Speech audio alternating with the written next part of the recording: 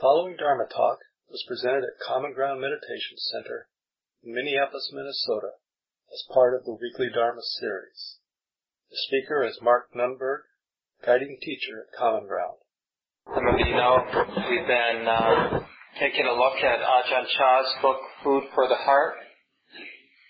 He was a Thai monk who died in the 1990s, and very famous, well-known meditation teacher, including training many Westerners, people like Jack Kornfield and Ajahn Sumedho, for example, many others. In this first section of the book, Ajahn Chah is talking about renunciation. And this particular chapter, chapter 8, is all about, he calls it the flood of sensuality. And I've been mentioning many times now that a lot of these teachings, which often were given to monks and nuns, and not so much to lay people, but a lot of these teachings can rub us the wrong way, and it almost sound anti-life, like somehow aversion to life is the path to awakening. And hopefully we won't make that mistake. I can tell you with a lot of confidence that aversion to life is not the path to awakening. It's the path to being averse and tight. So we have to, it's our responsibility to hear these teachings and to try to understand, is there any way to understand this that makes sense in my lived experience? Like, what is it that we should actually be afraid of, and what is it that we shouldn't be afraid of? And the Buddha was, if you look carefully, the Buddha was very clear. His first teaching ever, he talked about the middle way. Some of you probably have heard that statement, Buddhism and the middle way. This is the path, the middle path, between thinking that sense experience is going to make me happy forever, any particular combination of such experiences, no matter how perfect they are, will inherently be ephemeral. They're going to be impermanent. So it doesn't matter what particular combination of nice sense experiences we put together for ourselves, it's not going to last. It won't be dependable. It won't actually make us happy. Even now when we have a nice set of pleasant circumstances going on, whether we notice it or not, under the surface is some sense that it won't last, that I have to, this desire to want to make it last. Whether we know it right now or not, somehow buried in the psychology is a fear of getting sick, is a fear of getting old, is a fear of dying, is a fear of losing what we like. It's all there already. And it comes with nice experience. So when we're having not so nice experience, we want it to change. And when we're having really nice experience, we're not wanting it to change. Both of those attitudes are stressful. So the Buddha in that first talk, he talked about how the mind's dependence on sense experience is stressful, and it's not the way to happiness. The mind rejecting sense experience is stressful and is not the way to happiness. So I teach the middle way, he said something like that. And it's kind of confusing. Well, if it's not about getting attached, building our life upon nice sense experience, if that's not the way, and if rejecting life isn't the way, I'm not so clear what the way is. Initially, we just have to work with that. Like we see in our own life that whenever the mind is acting out its dependence on sense experience, its need for sense experience, it's like we're feeding off of it. Oh, if I only had this, I'd be able to extract some meaning, some happiness. Or if I could only get rid of this, make this over, make it end, then I'd be happy. We can keep seeing how those attitudes are stressful. And then slowly, with practice, we begin to awaken to what the Buddha calls the middle way. The heart, like I suggested at the end of the sit, can we be fully present, aware of the body, aware of the mind, and be free? What's actually in the way of being free right now? Now notice how, as you address that question, like how is it right now we know we're not perfectly happy? And you notice we actually have to construct a problem, like, well, my knee hurts. I have a knee and it hurts and I don't like it. I want it to go away. Or whatever, I'm worried about my job, I'm worried about my relationship, I'm worried about my health. We construct something and then it's like we're frightened by it. We have a thought, we tell ourselves a story about our life, and that either intoxicates us in terms of really liking that thought we have about our life, or that thought about our life scares us. But either way we have a reaction that causes some tension. And then we conclude that, this isn't okay because I'm tight. That our tightness is a reaction to the thought we have about our life. But we can experiment, we can just, in ordinary moments. Of course, we're always going to have a problem with our thought about life. But how about life as it actually is? So thoughts are just thoughts, sights are just sights, sounds are just sounds, sensations are just sensations. When the Buddha talks about the flood, he has a lot of potent, very graphic metaphors about our usual way of being in the world. And as I've mentioned in the past, the flood is one of the most common because he taught most of his life on the Ganges floodplain in northern India, and that was the big natural disaster because back then, of course, they didn't know if it was raining upstream, and there in the middle of the night or middle of the day, all of a sudden the river rises, sweeps away the village, no warning. You can imagine that it's a scary thing. And so the Buddha used that image of being swept away. Like we get swept away. Think about even today, how many times we saw something or thought something, and then that thought and the emotion associated with it led to this, we call like a tumbling forward, where we get swept away. For a while, we literally lose our life. We become absorbed in that drama. And everything else, in a sense, disappears for a while. And it's this play between the uneasiness in the heart and body and the content. When we have a thought, the tendency is the next thought is going to be born out of that first thought. So we have a thought, whatever it is, I might lose my job. This company might go under or something like that. That arises. And so then and then we're anxious. So there's that emotion that goes with that thought. And then that thought ends. It doesn't take long for a thought to come and then it ceases, it goes away. But what's left is the anxious feeling in the heart. Because thoughts are very ephemeral. They come and go very quickly, but the quality of the body, the sort of emotional quality, that visceral feeling, that comes and goes more slowly. So the thoughts already come and gone, but there's that yucky, anxious feeling. And so the mind, in a sense, wants to fill up that space, so it thinks that thought that it's going to think now is going to come out of the previous content colored by the emotion, the anxiety. And then we're going to basically have a similar kind of thought. Well, yeah, I really might lose my job. Then what am I going to do? And then again, there's anxiety, the next thought gets born out of the previous content, charged by that emotion. And this is what that wave, that flood is all about. What stops that? Well, either, in that tumbling forward, one thought leading to another, charged by the emotion, each thought, each image, each memory, in a sense, recharges the emotion in the body, right? So as I think, oh God, no job, how am I going to pay my bills? And so there's that picture, with words and images. And then what does the body do when it experiences that picture? It feels the emotion again. And that emotion is there, sort of vibrating in the body, and is sort of the birthplace of the next thought, the next image, which then again recharges the body with that emotion. And some of us, in different ways, have been harboring certain patterns for decades, resentments, conspiracy theories,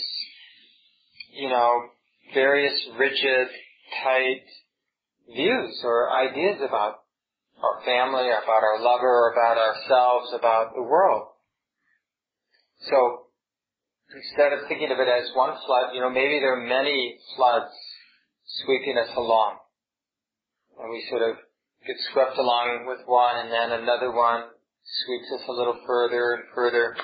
And it really characterizes our life. Another graphic image the Buddha used is about creeping vines. In the tropics especially, we have our version of it with the Virginia creeper, but in the tropics, some of you have spent time in tropical areas, nature is, I don't know if vicious is the right word, but it's, terribly efficient. And one of the expressions of this efficiency are these vines that, birds will eat some berries somewhere, and then they'll poop on the trunk, on the limb of a big tree, that's so healthy and so established there in the forest, and the little seed of the vine will get there on the bark of the tree, and these particular vines don't really need to be grounded in the earth for a long time. They can live, and slowly, over decades, the vine grows, maybe eventually drops down roots into the ground, but it takes the structure of that huge, powerful, healthy tree, and it surrounds it completely. So that eventually there's no bark exposed of that original tree, but surrounded by the vine that has eventually encompassed the whole tree. And then there's nothing, no canopy left from the original tree. It's just that vine, which now looks like a huge tree. But it's actually just a vine. And that this is the image, another image of that flood, where because of the intoxicating quality of greed and aversion or any kind of agitating emotional quality, and this associative quality of our mind, like where one thought leads to the next thought, leads to the next thought, this is how our life can unfold. And one way or another, we're setting in motion a particular mind. That's a little scary to think about that. Like when we reflect back on the last 24 hours, last week, last month, about what sort of mind space we've been inhabiting, proliferating around, and then just to get a sense of what sort of heart or mind has been set in motion, gaining momentum. Is it a mind that's under the influence of fear? I've noticed, maybe some of you have, since 2000, 9/11, 2001 was that? So, for any number of reasons, a lot of fear got opened up for a lot of people, for a lot of us. And then we have our reasons, not just the evil terrorists, but we have global warming, we have the greedy corporate people, we have ignorant politicians, we have people who don't love us in the way that we should be loved, the cats in our lives that don't do what they're supposed to do, and vomit on our special carpets, and we have all kinds of things that are terrorizing us.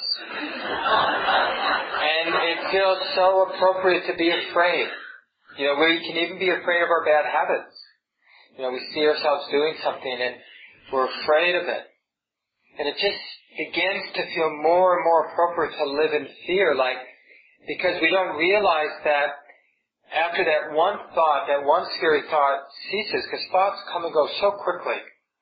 This is one of the great insights in mindfulness practice, is when you see very clearly a thought come and go, and you realize, oh my God, it's almost nothing. Thoughts, from a cognitive point of view, from a thinking point of view, thoughts seem substantial. But from a practice point of view, where you're simply observing thought as thought, it's incredibly ephemeral. What is a thought, actually?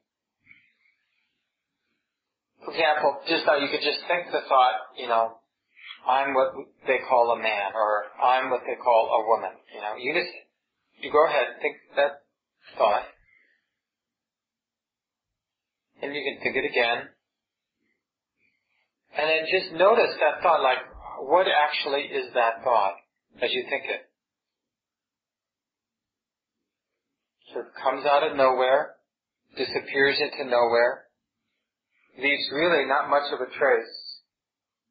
Thoughts aren't much of anything. But the combination of what we call in Buddhism wrong view and the emotion associated with it, like fear, I've been talking about, and that mind stream where through the process of identification, taking this ephemeral thing we call a thought, taking it personally, that's what gives it weight. I think I'm a man, or I know I'm a man. That feels substantial, like I'm a man. And that,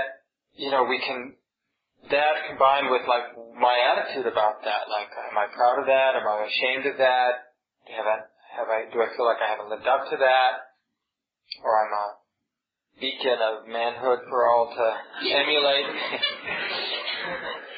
So whatever trip we might be under, it can make it seem like it's really substantial. And then we get swept away. So that just to get a sense of how we're being swept away, the Buddha has some powerful images, other images, like in terms of when he talked about the hindrances, the different forces that propel us on, like I mentioned greed and aversion, but he also talked about doubt, and he talked about dullness, and he talked about restlessness, these 5 hindrances that keep the mind unstable, so it's in this tumbling forward, it's always reacting. Whatever is arising for us, the mind then reacts, sets the next moment in motion, which then leads to reaction and on and on. And he likened this to like desire is like being in debt. When we're wanting something, it feels like we're in debt, like we're in a big hole, and if I had that, I'd be out of the hole. Or being caught up in aversion or ill will is like being sick, and that strong wanting to be healthy. And enslaved is being restless, that's right. So when you're restless, you're kind of enslaved by the need to do, to be, you can't be still, can't be settled. And doubt is like being in a dangerous territory. We know that feeling where we're just anxious, we just assume I'm unsafe and I need to do things to be safe. And then the last one is being imprisoned. Sleepiness and dullness, all those different heavy states of mind, it's like being imprisoned. And I'm sure you've felt that way when you've been dull, and it's like you can't live your life, it's like you're locked away somewhere in the land of no energy. So these are the different particular qualities you can notice about that flood or that entrapment you feel in your life. And the Buddha, on purpose, uses these graphic images to scare us in a wholesome way. Like, honey, be careful. Given the culture, given the way the mind is conditioned, it's very easy for us to lose our lives, to be literally consumed. In a way, we all have this tendency towards addiction to drama, to self-drama. And it can literally fill up our lives so that there's no room for anything else. In the same way those vines, in a very slow, gradual way, take over the tree until that tree loses its life. The self-dramas slowly take over this life until there's no life, no wisdom, you could say, that recognizes that it's lost its life. We're just a bunch of habit energies plowing forward. I'm sure you've recognized, when we have a little bit of mindfulness, we can recognize it. We get home, nobody's there, nobody to sort of impress, and we can just get swept away, become that hungry beast that roaming through the cabinets looking for something interesting. Even though we're pretty sure there's nothing good to eat, still we look, and then it's like, well, what could we possibly put together? And if we weren't so lethargic, we'd get in the car, we'd drive somewhere, and get what we want. But and we try to make something and it won't really satisfy us, so we'll try something else, and that doesn't. We do the same thing with surfing through the channels or looking through the internet, calling friends, looking for something to be born into. And this is a related term that's used a lot, of becoming or taking birth. Bhava, I think is the pronunciation, the Pali word. And that always taking birth. In this chapter, Ajahn Chah talks about, he's often talking to people who were farmers in northeast Thailand where he taught, it was primarily an agricultural area, especially at the time back in the mid-1900s, and forests and rice farmers and other farming. And he said, like, if you have an orchard, if you have any identification with it, it's like you've taken birth. And if someone cuts down a tree, it's like a personal violation. If you have an opinion that Obama's a good president or Mitt Romney would be a better president, if you take birth into that view, then it's like that view is part of who you are. So if somebody has a different view, it feels like a personal violation when you're around somebody with a different view. This is what makes getting together on Thanksgiving so challenging for some of us. Because there are people with the wrong view, political view. If they only understood. And this is the thing about all that, that identity, that taking birth in all this way. This is part of the flood, is that we keep taking birth into ideas, into opinions, into all these different attachments. And then we immediately suffer the consequence. We get tight because we're not getting what we want, or somebody's challenging our ideas in some way.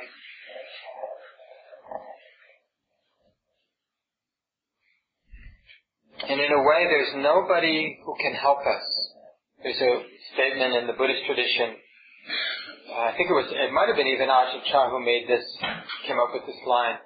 The Buddha's already done his work, now it's time for us to do our work. And in the Mahayana tradition in Buddhism, there's a line that's something like, all the Buddhas can do is point the way. We have to walk or awaken on our own. Nobody can awaken. The only person who can awaken, the only thing that can awaken is ignorance can awaken. So, to the degree our mind is ignorant, is misperceiving, is disconnected, that's where the awakening has to happen. That's why Buddhists can't help us, right? The awakening that needs to happen is here, in the heart, in the mind.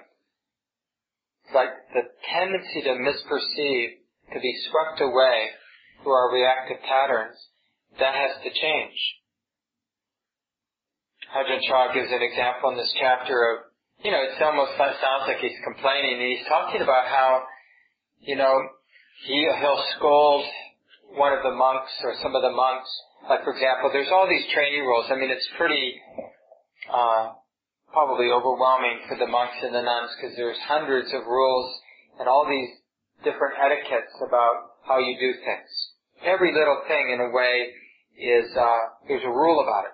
How you wash your bowl after your meal, how you speak to somebody who has more seniority to you versus somebody who has less seniority to you, all these different ways of wearing your robes. So it's a very regimented, and all of this, if it's used correctly, they're just places to develop mindfulness and to practice giving the life over to the form. In the same way, we as lay people, we could spend our whole life being a rebel, around standing in the bus line, like, why, I don't know if we do it here so much, but certain places, like, they're really into queues, like getting lined up. And, other people are just rebellious, like, that's just too anal to stand in line, we'll all get in.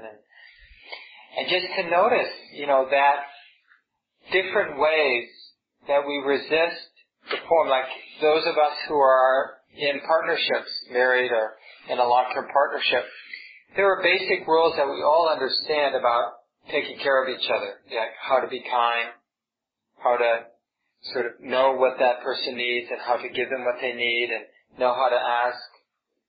But we like to, I don't know if it's a death wish, but we don't like to play by the rules that we understand. We understand the rules, but we don't really want to play by them.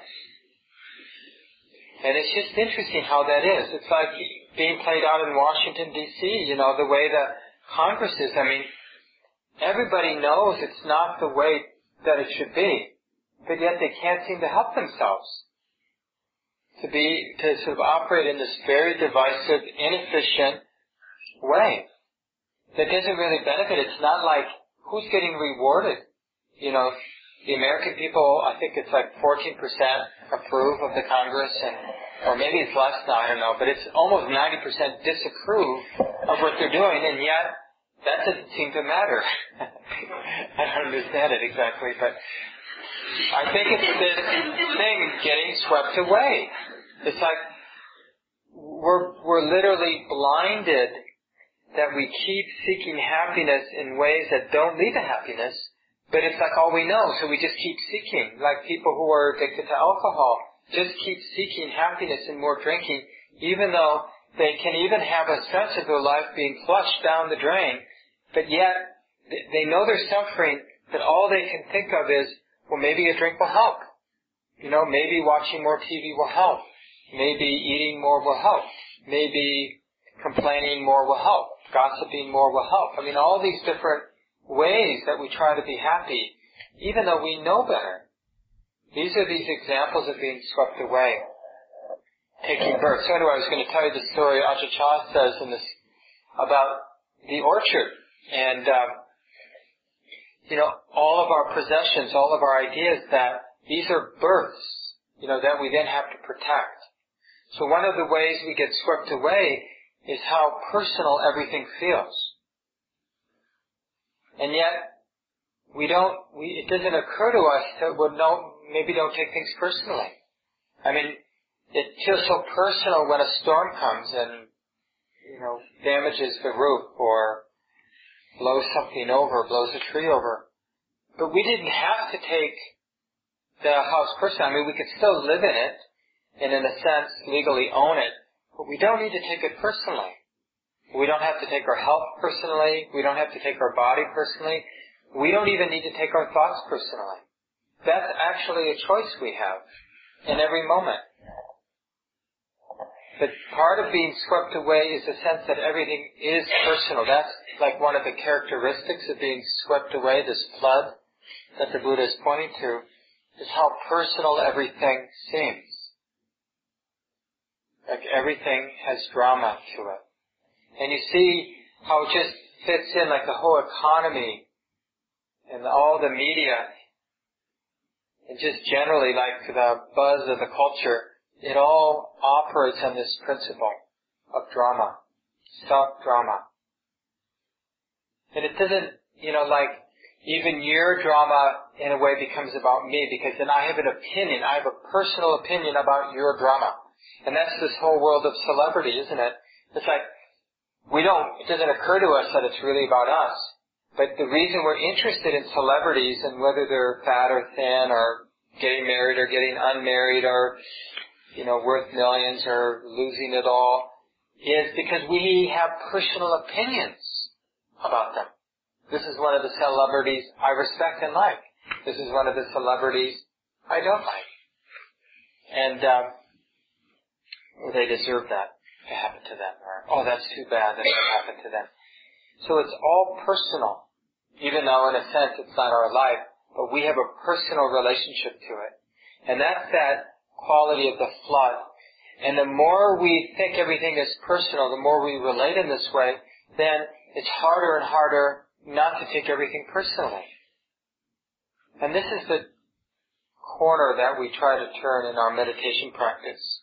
Like even tonight, doing for the first 20 minutes or so when we were doing, most of us were doing the mindfulness of breathing practice, you can see what a profound turning that is, where, nobody would know if we were thinking dramatic ways. But maybe for periods of time, we chose just to notice that one in-breath. And then maybe to notice that next out-breath. Like, what a profound renunciation that is. Like, I could get caught up in the flood, in the drama. I could let my mind be swept into some drama, some interesting thing. Whatever it might, is there really global warming? How soon will it happen? Does it make sense to plant trees? I mean, I have these ideas like, what sort of investments are worth making?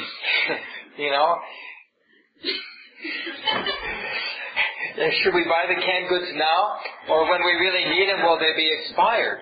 Or will then it be too late? There'll be a run on the grocery stores and then there won't be any canned goods left. I mean, this is the way that our minds work around these things. Even thinking we're going to be ecological, but there's this sort of, you see it in the, survivalist mentality. Well, I have my little island that nobody, will know about, and I'm not going to tell you, even, I should have mentioned that it's an island. I was just kidding.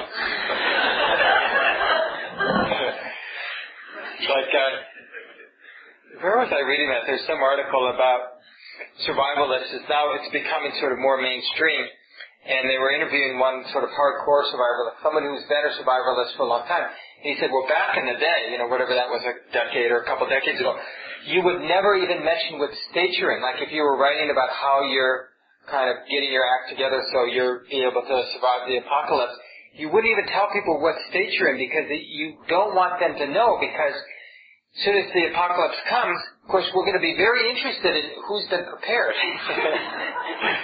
He said, but nowadays it's sort of cool to mention you're into sort of getting your act together and being self-sufficient in different ways. So there's just so many of these floods that get swept away in, as if somehow through our cleverness and our dramas, we're going to make it to that promised land of whatever, that's perfect utopia where we're safe. Like, who's ever safe? There's no safety in this world. So what we can do is we all know that on some level, intellectually at least, if we reflect on it. It's pretty easy for a human being, if they just reflect a little bit, it's pretty easy for human beings to come to the conclusion, I don't think there's any safety. All we have to do is be on the deathbed of somebody we love and just observing how that happens, that whole process of a human being leaving everything behind. It just, if we just let it in, really let that in, we realize, this life can't be about safety. If happiness is a function of perfect safety, it's a setup for disappointment. And even the denial is painful. Like being in denial that there is no safety. There is no safety. So then, when we do our simple sitting practice and we're willing to be with the breath, you see what an affront it is to that habit of being swept away, like wanting safety, psychological safety, physical safety, existential safety, believing in a God who's there for us. All the different ways that we seek safety, in different ways. And safety in a thing, a thing that we've conceived of or that we know of, something that's held and permanent and there.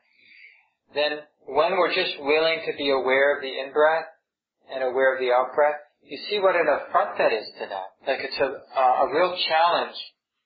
And then if we do that for some period of time, and of course it's not about the breath. We could do it walking, we could do it sitting and feeling the breeze against the cheek, or cooking dinner. But when we give ourselves completely, and I mean really completely, wholeheartedly, to something ordinary, brushing our teeth, breathing in, walking, hearing, in that moment, in those moments, we've let go of this neurotic desire for perfect safety in a world that doesn't deliver perfect safety. And we discover something in those moments. We discover a peace, a wholeness, a fulfillment that isn't about what we have or what we don't have or what we're going to get or what we lost. It isn't about any of that. It's inherent. In fact, it's there. It's always been there. It will always be there. The only thing we can do is just be distracted. Like the Buddha said, the heart, the essence, the nature of the heart is already radiant and pure, but this is missed because of visiting defilements, the tendencies of the mind to be caught up in drama. So we have this choice, but we have to practice because we're living in a flood. The culture is a flood. Our family of origin, our friends, our own conditioning, it's all part of this flood. Our habit energy is primarily based on this neurotic, dramatic, self-centered, greed, aversion-based drama. And so we have to challenge that. So we get some teachings from someone like the Buddha, for example, and he lays it out, and he kind of paints this picture. Hey, take a look at your life. Do you notice what you're doing? Do you notice how it doesn't actually lead to security as you imagine it is? How many times have we done something to feel good about ourselves, but we still need to do something to feel good about ourselves? It's not like now we feel good about ourselves and we're done. Has anybody got to the done place? There's always more to do. But we're so busy doing the next thing to feel good about life that we forget, we miss this huge, obvious fact that it doesn't lead, there is nothing that leads to some lasting satisfaction. We're always needing to do something more. So the Buddha points that out. Someone like the Buddha points that out, and that really begs the question in mind, well, what is the way to happiness then? If all the things I'm doing isn't the way, what is the way? And then when you're in that place, the Buddha delivers the next lesson. Well, you might just try letting go as the way to happiness. Now, we're not going to be willing to try letting go until we see, we have some insight that has shown us that all the ways we've been seeking happiness is temporary at best and ultimately insecure. Otherwise, no one wants to hear that letting go might be a way. But if we start having some intuitive sense that mostly what we're doing isn't helping, then we're really willing to listen because we have some insight based on our own experience that what we're doing isn't working. That's a powerful place to be. That's a huge step already for a human being to have a pretty clear sense that what they've been doing isn't working, and just generally what the culture is doing isn't leading to happiness. Then they're willing to listen. Okay, well, I'll check it out. It's not that dangerous to practice letting go, so I'll check it out. So that's like what we did in our 35-minute sit tonight. The first half or so, we practiced letting go in one particular way. Instead of all the things we could be doing with our mind, we decided to do just this one thing and know the in-breath and know the out-breath. That's a huge letting go, because we could be doing, you could be thinking about Renaissance history. You could be thinking about the newest type of ice cream at the co-op. Now they got coconut-based ice cream. They have, now it's old-fashioned, soybean-based ice cream, the Soy Dream or whatever it's called. There's rice-based ice cream. There's oatmeal-based ice cream. I mean, who eats dairy-based ice cream anymore? I do. I mean, that alone is a perfect example of this proliferation, this sort of flood. I don't even remember where I was. But I know it had something to do with our neurotic tendencies. And you see, it's such a powerful renunciation to just come back to the breath. So that's one way to practice letting go, and we might discover, heck, that feels good. Just to be with the in-breath and to be with the out-breath, that feels so good. That simplicity of mind, the mind that's not seeking anything, not trying to be happy. It's just interested in knowing the next in-breath, just interested in knowing the next out-breath. that feels so much more satisfying than to figure out what I should do tomorrow, or who I am, or whether I did something wrong earlier today. So that's one example where we can experiment with letting go. And then at the end of the set, we did a more open attention practice where we're practicing including everything. So now instead of letting go of what we would do with our mind and just being with the breath, we're basically saying anything goes, except whatever arises in the space of the mind, whatever thought or memory or sensation in the body or sound or sight, whatever it is that arises, I'm just going to let it come and go. I'm going to practice seeing it as a natural thing and not taking it personally. So here the powerful renunciation with open attention practice is we're renouncing the self-centered view. So whatever phenomena the mind knows in a moment is fine, but we're not taking it personally. It's just hearing being, sound being heard, thought being known, sensation being felt, sight being seen, smell being smelled, taste being tasted. So we're just letting everything in, letting everything come and go, and practicing non-confusion, or what in Buddhism we call right view.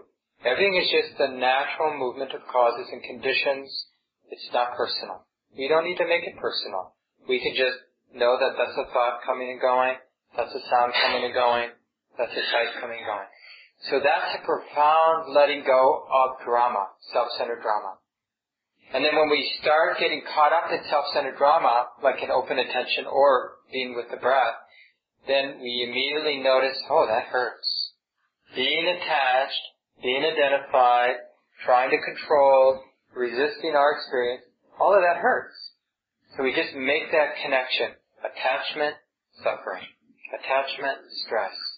And then we let go, come back to the breath, or come back to open attention practice, which is, again, the practice of letting go. When we're training with the breath, we're letting go of the diversity of what the mind could be doing, and we're just doing this one thing, knowing the in-breath and knowing the out-breath. And we're realizing it's possible to let go of everything in the world. And eventually, we won't even be paying attention to the breath and the out-breath as much as we'll be just aware of the emptiness of the mind itself, the silence or stillness of the mind itself, and the concentration develops. And so here, it's like we've let go of everything. We're not even aware of the body. We're just aware of peace, of stillness, of silence. That's the letting go of concentration, where the mind, the heart has let go of everything except stillness. That's the only object left in the mind, peace and stillness, when the concentration is really deep. So that's the direction with concentration practice.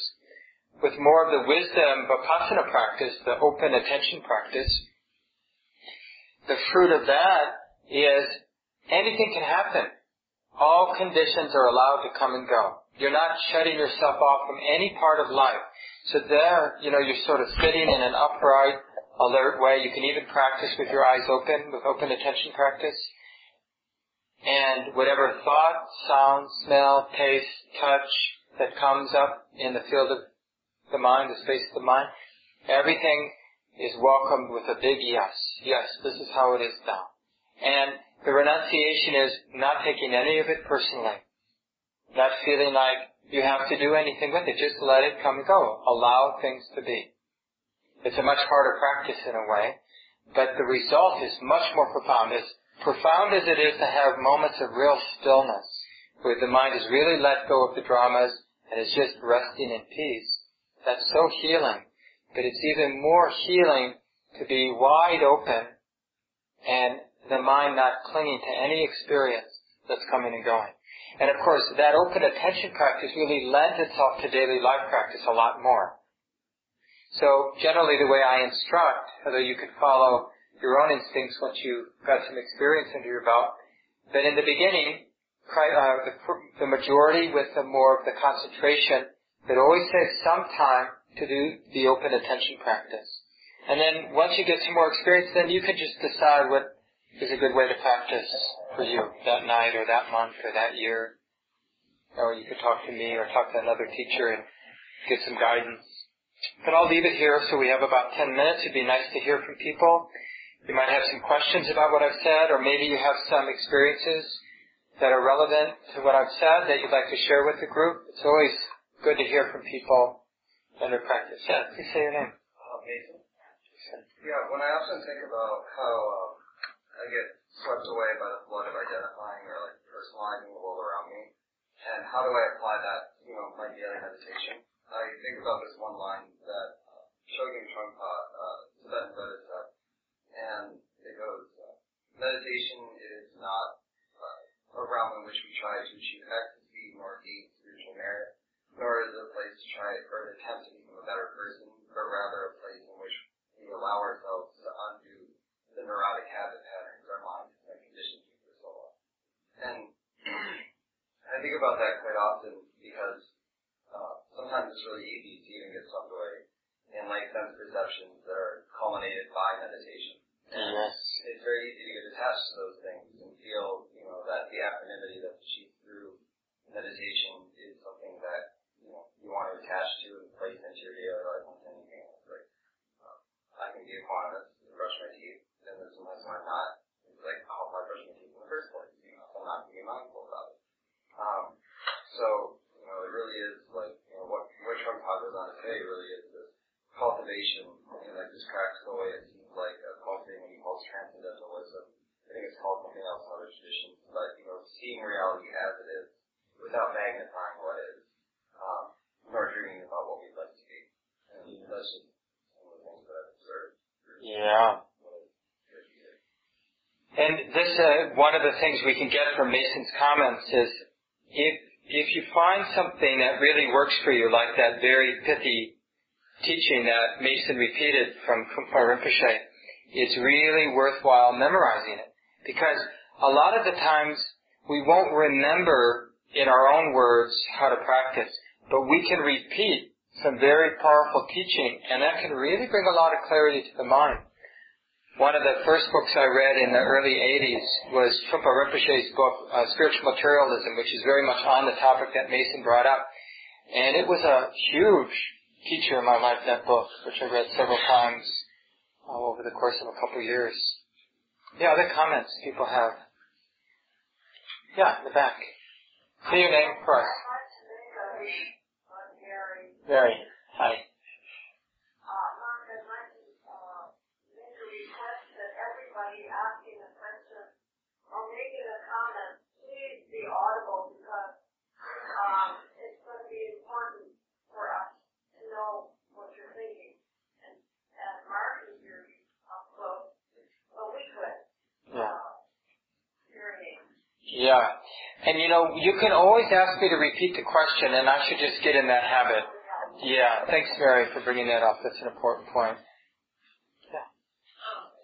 I've been struggling a lot with approval from others, and seeing that as one of my deepest traumatic feelings. And just labeling it as neurotic helps a lot because it's such a common that we're taught that we should seek approval, and we'll know we're doing a good job. It's taught as like a positive reflection when I'm finding probably my biggest demon that I'm dealing with is seeking approval from others. So I guess tonight everything you're talking about seems very even right now I'm really nervous talking because I feel like what I'm saying right now we approve of or does it make sense? And it's so easy to get caught up in that constantly trying to, be aware of that thought and then trying to turn that thought around. And then I know this is like an hour later and I waste all this time. Yeah. So Christina was just talking about seeking approval. I don't know, did you hear that, Mary? No. Yeah, so she was talking about seeking approval and how pervasive that tendency is and how we can get like that flood. I mean, she didn't use the word the flood, but we get swept away by that need for approval, and it's part of our culture. In a sense, we're taught to seek approval. And that's like how we create a healthy sense of self-esteem, is by being approved. That's how we know that we're worthy, is that we sought it in other people and they like us, so we must be worthwhile. And this is really part of that basic tendency. You could say the root of all ignorance is we're seeking satisfaction or seeking happiness externally, according to what people think about us, and even our own thoughts about ourselves, in a sense, is external. Like, oh, I like myself. That's not that much better. And it's related to what Mason was saying, that even our meditative experiences can be used to sort of for self-approval. Well, I had a good sit, or I feel a lot of equanimity. And we're, in a sense, constructing a self out of our good feeling. Whether that good feeling comes from people liking us, or having success in school, or having a nice car, or a nice body, or whatever, we might use to create a sense of self-worth. And what we can do it, and like you expressed, just to, you said like, well, I can do it for a whole hour, and then realize basically that you're empty-handed, that you haven't gotten anywhere thinking about that, And this is what we want to discover, is how empty, how hollow those pursuits, like seeking happiness through self-approval, or seeking happiness through having a beautiful self or a good self, is inherently frustrating. Because whatever kind of self we create, even through meditative attainments, is fragile, uncertain, ephemeral, impermanent. So we can never create satisfaction or anything ultimately satisfying through the construction. Because whatever is constructed becomes unconstructed, falls apart. There's only, now you don't have to believe this, but it's worth checking out. There's only one way to happiness, according to the Buddha. It's the happiness of non-clinging. We've been taught the happiness comes from clinging, getting a hold of what brings a healthy sense of self. But people who look deeply into their lives realize it's always unstable. It's always unsatisfying. It's always stressful to do that. Is there another way? And then those people who ask that question and they get some decent instruction, they'll begin to experiment with letting things be. Not needing to construct anything. Non-clinging is the activity of non-construction, or letting things be. Time maybe for just one more comment or question? Yeah, a question in. Rich. I'll try to talk. I'll share. It seems like one of the passions in our culture, maybe different from others, is that we're all supposed to be temperamentally the same. We're all supposed to be go-getters, out there, shoe shine, smile. And, I think as a culture we really live more than maybe others in our heads and by the will. And it's I'd like to hear your comment on the sort of culturally specific things that may make it more difficult for people in this culture than other cultures to master this kind of thing. Yeah, and I think that's right. So Rich was saying that, our culture probably we could characterize go-getters, individualists, willing to apply our will. But, they may be problematic for other cultures, but in different ways. Like, one of the things you get by reading the discourses of the Buddha, because he was teaching in a particular culture, and also I've practiced in Asia several times, and a lot of what you hear from some of the Asian teachers is a much more like pushing their students. But there's more of a sense of complacency in those cultures, just letting things be. And they might need that sort of teaching, but that teaching isn't necessarily so good for Westerners as much, And so one of the things, like when we read a book by an Asian teacher, you'll notice that there may be more of that pushing energy than is useful for us. In general, you can't generalize too much, and that we might need more the teachings on trust and relaxing and being more reflective.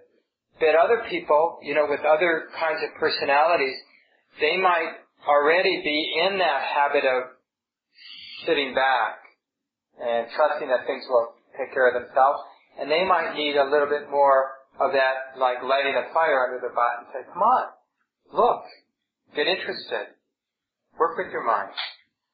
So a lot of what is useful in the beginning of just generally, but not everybody, is like just finding a basic comfort. Because a lot of people come in and they just want to achieve. They want to get the instructions and they want to get some nice experience. And then they want to compare their experience to other people. I'm like, well, how am I doing relative to the rest of you?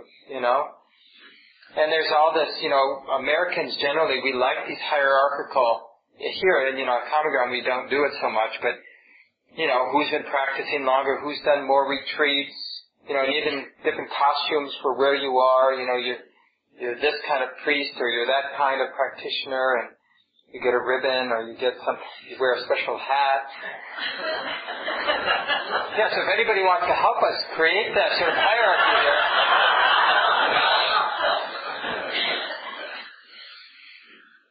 So you're right. I think you're right that generally we have that tendency. And so what's useful for us is just this sense of like this real emphasis that what we're after is the most natural thing. Because it really, that sense of I need to apply a lot of self-will to make something happen, we need to disengage that part that's overused. It's not that effort's not good. Effort is really important. But that the effort comes from a particular worldview. And when that worldview is neurotic and self-centered, that effort's not so useful. So the first thing we have to do is disengage from that kind of effort. Because that effort won't get us anywhere in our practice. It's better just to sit there and do nothing initially until you can find an effort that's not that neurotic achievement, attainment effort. So that's why, there's a real emphasis on just settling at the beginning of the sit, just being content with being in the body, feeling the body sitting, feeling the breath coming and going. You need to leave it here. It's a couple minutes after 9. Let's just take a breath together. Let go of the words.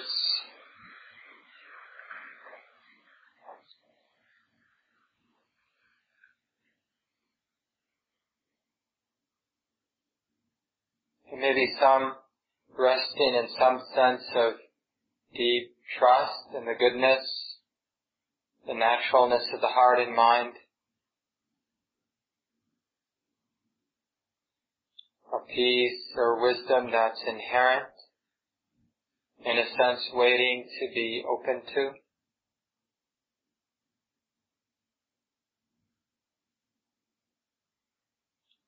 And so may this path of awakening be a cause for real peace in our hearts and in the world.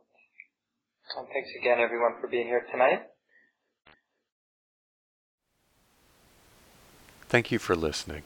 To learn how you can support the teachers and Dharma Seed, please visit dharmaseed.org/donate.